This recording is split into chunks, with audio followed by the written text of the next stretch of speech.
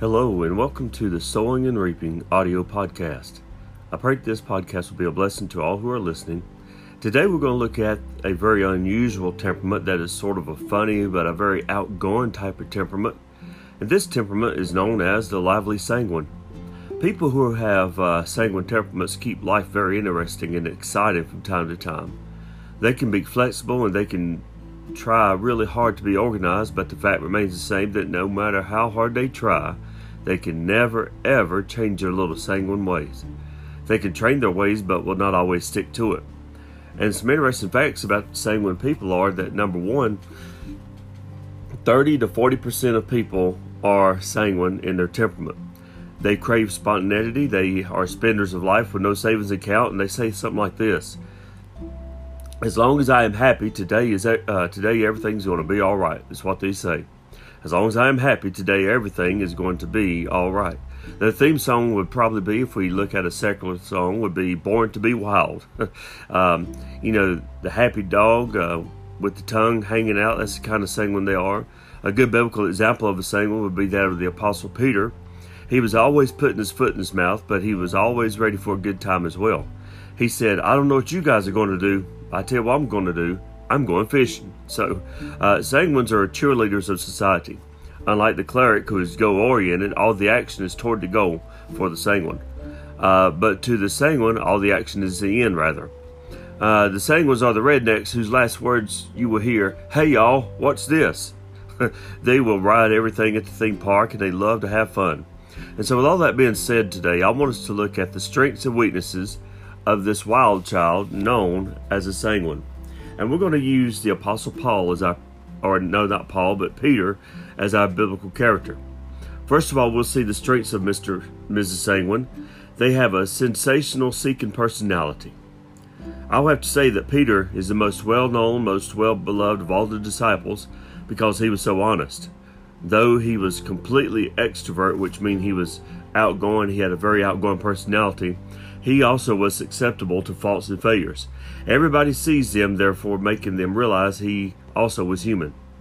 Some of the greatest strengths of a sanguine are that they enjoy life, they're optimistic, they're friendly, they're compassionate, they have a magnetic personality, they're great storytellers, they're charming and charismatic and cheerful, and they're talkers with a sense of humor, very entertaining and enthusiastic, very creative and colorful, just to name a few. They have a God-given ability to live in the present, and they enter into the feelings and thoughts of others. They are tender and sympathetic, and they have the potential to live an abundant life. Which brings me to my next point. A sanguine person loves living the abundant life. They oftentimes speak before they think, which is not a strength really, but as long as we're looking at the Apostle Peter, why not use this? He spoke more frequently than all the other disciples. His name is mentioned some 94 times in the Gospel. Let's look at the example of sparky sanguine Peter. In Matthew chapter 17, verse number 4, takes place on the Mount of Transfiguration. Then answered Peter, there's his impulsiveness, and said unto Jesus, Lord, it is good for us to be here.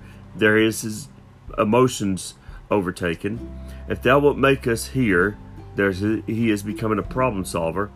3 tabernacles, one for thee, one for Moses, and one for Elias. He said, man, let's forget about the situation at the bottom of the hill. Let's just go ahead and live in the moment. That's what he's saying here on the Mount of Transfiguration. Then answered Peter and said unto Jesus, Lord, it is good for us to be here. If thou wilt, let us make here 3 tabernacles, one for thee, one for Moses, and one for Elias. See, he's living in the moment.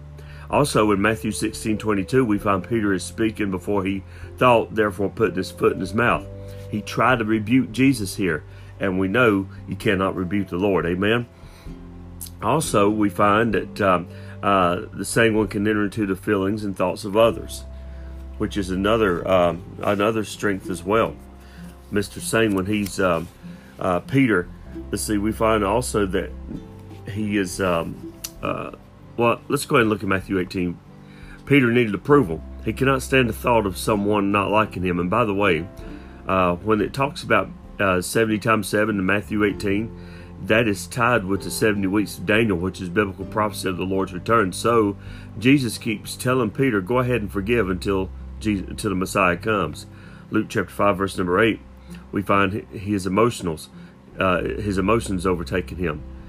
He's seeking approval from everyone, and Mr. Sparky, Lively, Sanguine is definitely insecure and fearful at times. Not only that, we find he's tender and sympathetic. We often think of Peter as a rough, rugged, cussing fisherman of the sea, but of course that was before he met the Lord. But now that he's saved by the grace of God, he's very sympathetic. He's also not at a loss for words either. Sanguine also has a potential to live the abundant life, like we've already said. In Matthew 16, verse 18, Jesus said, "Thou art Peter, and upon this rock I will build my church, and the gates of hell shall not prevail against it." As faulty, emotional, and insecure as Peter was, he still had the potential to become a great leader of faith. In Luke 22, verse 34, though he was emotional and susceptible, he had the goods, and later on it was proven that he had the goods. He was the one to step out of the boat in Matthew 14 when no one else would, but once he did, some fear all of a sudden overcame him, and he went from the top to the bottom in a split second. Now let me say this. Let's not be too quick to judge Brother Peter. At least he did get out of the boat, while everybody else is still sitting in the boat. Amen. He did try living an abundant life. He made it exciting, and of course he was what we'd like to call the daredevil disciple. A Christian psychologist by the name of David Moore said one time that there are 3 R's in every sanguine person's life. They are reaction, regret, and rescue. Peter had the potential to be a great soldier for God. In John 18:10, he had no thought of consequences. He just got caught in the action of the moment. Of course, we know that he cut the dude's ear off. And also we find that something else about Peter, we also see a couple of his weaknesses. We find here that with their outgoing personality, you would think that the Lively Sanguine doesn't have a lot of weaknesses, but they sure do. It's sort of sad to think that because they enjoy life, but here are some of the weaknesses of the Sanguine. They're impulsive, outspoken, egotistical. They're braggadocious, restless. They're weak-willed, inconsistent, self-seeking, compulsive talkers. They like to exaggerate a lot of things. They cannot remember details. They lose things oftentimes, and I kind of chuckle at remember details because a few years ago we got up on March 25th on that morning. Tammy and I, it was on a Saturday morning. We just kind of sit around. The kids were still in bed, and we sit around for a couple hours, I think. And next thing I know, Tammy says, "Well, I guess I'll go get ready for my birthday." I said, "What?" She said, "I'm gonna go get ready for my birthday." Ladies and gentlemen, I forgot my wife's birthday. Oh, it was bad. I stayed in the doghouse for over a week during that time. But anyway, sanguines, they cannot remember details. They lose things. They're disorganized, and sometimes they can be very immature in areas. They interrupt, and they're easily distracted. Squirrel.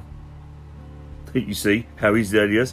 Now, with all that being said, we will look at Peter and apply these to his life, as well as those who are sanguine. Now, I will say this.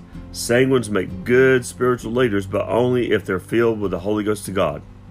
His crucial needs can be summed up in the 9 fruits of the Spirit, which is in Galatians chapter 5. They are temperance or self-control, long-suffering, faith, peace, and goodness. First of all, we find that his restlessness. Sanguines are very restless people. They cannot stand to be bound, confined, or obligated, or controlled in either way. They have a lot of nervous energy. Now, I don't know about you, but sometimes if I'm not the one preaching, I'm sitting there constantly bouncing my leg. You say, "Brother Walter, are you a sanguine?" Yeah, I'm mostly sanguine phlegmatic, but as I get older, phlegmatic kicks in. But yeah, I got sanguine in me. They sever ties quicker than any of the other 4 temperaments that are listed. And also, something else about Peter is he was very braggadocious. He boasted a lot about some things that he would never do. Matthew 16:22, he boasted that he would never allow Jesus to suffer and be killed. But we know what happened in Matthew 26. Jesus told them that they would be offended and scattered as sheep. And Mr. Loudmouth Peter speaks up and says in verse 33, he says, "Lord, though all men shall be offended because of thee, yet I will never be offended." Well, we know what happened to Peter, don't we? He denied the Lord 3 times. Also, because of his egotism, we see his self-seeking attitude, or rather, his look-at-me attitude. In Matthew 19:27, he says, "Behold," which means, "Look at me. Behold," he says, "we have forsaken all and followed thee. What shall we have therefore?" In other words, he's asking, what are we getting out of this? He wants the spotlight on him. all the attention on him, and he wants what he can get out of it. That's the star sanguine's ways. He wants to be the star that shines brightest, but all the attention, my friend, should be on the Lord Jesus Christ, who is the bright and morning star. Well, as I close, the weaknesses of the poor sanguine also is that they're weak-willed. A sanguine is always sincere, but one of his most serious faults is their weakness of the will. They will lie under pressure. Peter lied while standing by the fire when asked if he was one of them. He tends to go with the crowd and is willing to adjust his way to stand alone in the crowd. Because they seek approval, they are willing to compromise in every area of life if they're not filled with the Holy Ghost of God. So in conclusion, what are we to do with this sparky sanguine? Well, can I say one thing in favor of the sanguine is they're easy repenters. They're easy to say, I'm sorry. They're easy to be sorry for what they've done. The only hope for the sanguine, like Peter, is to discover that they cannot trust themselves because of their emotional roller coaster temperament. And when Jesus changed Simon's name to Peter, that demonstrated that the most inconsistent person can become a stone, which is the definition of Peter. When a child is born again, when a person is born again and spirit-filled and spirit-controlled, and thank God, the sparky sanguine can become the sanguine, the stone for God, when the Lord Jesus Christ comes in and saves his soul and God overtakes their life. Well, I hope you've enjoyed today's segment of the 4 studies of the temperaments. And today we discovered the sparky sanguine, and I hope you've enjoyed it. Ask yourself, am I like a sanguine? Am I lively? Am I full of character? Am I a very outgoing person? Am I also egotistical? Am I also very self-centered? Well, if you are any of those areas, God can take control and God can change a person for his honor and glory. And so I hope you have a great rest of your day just on purpose.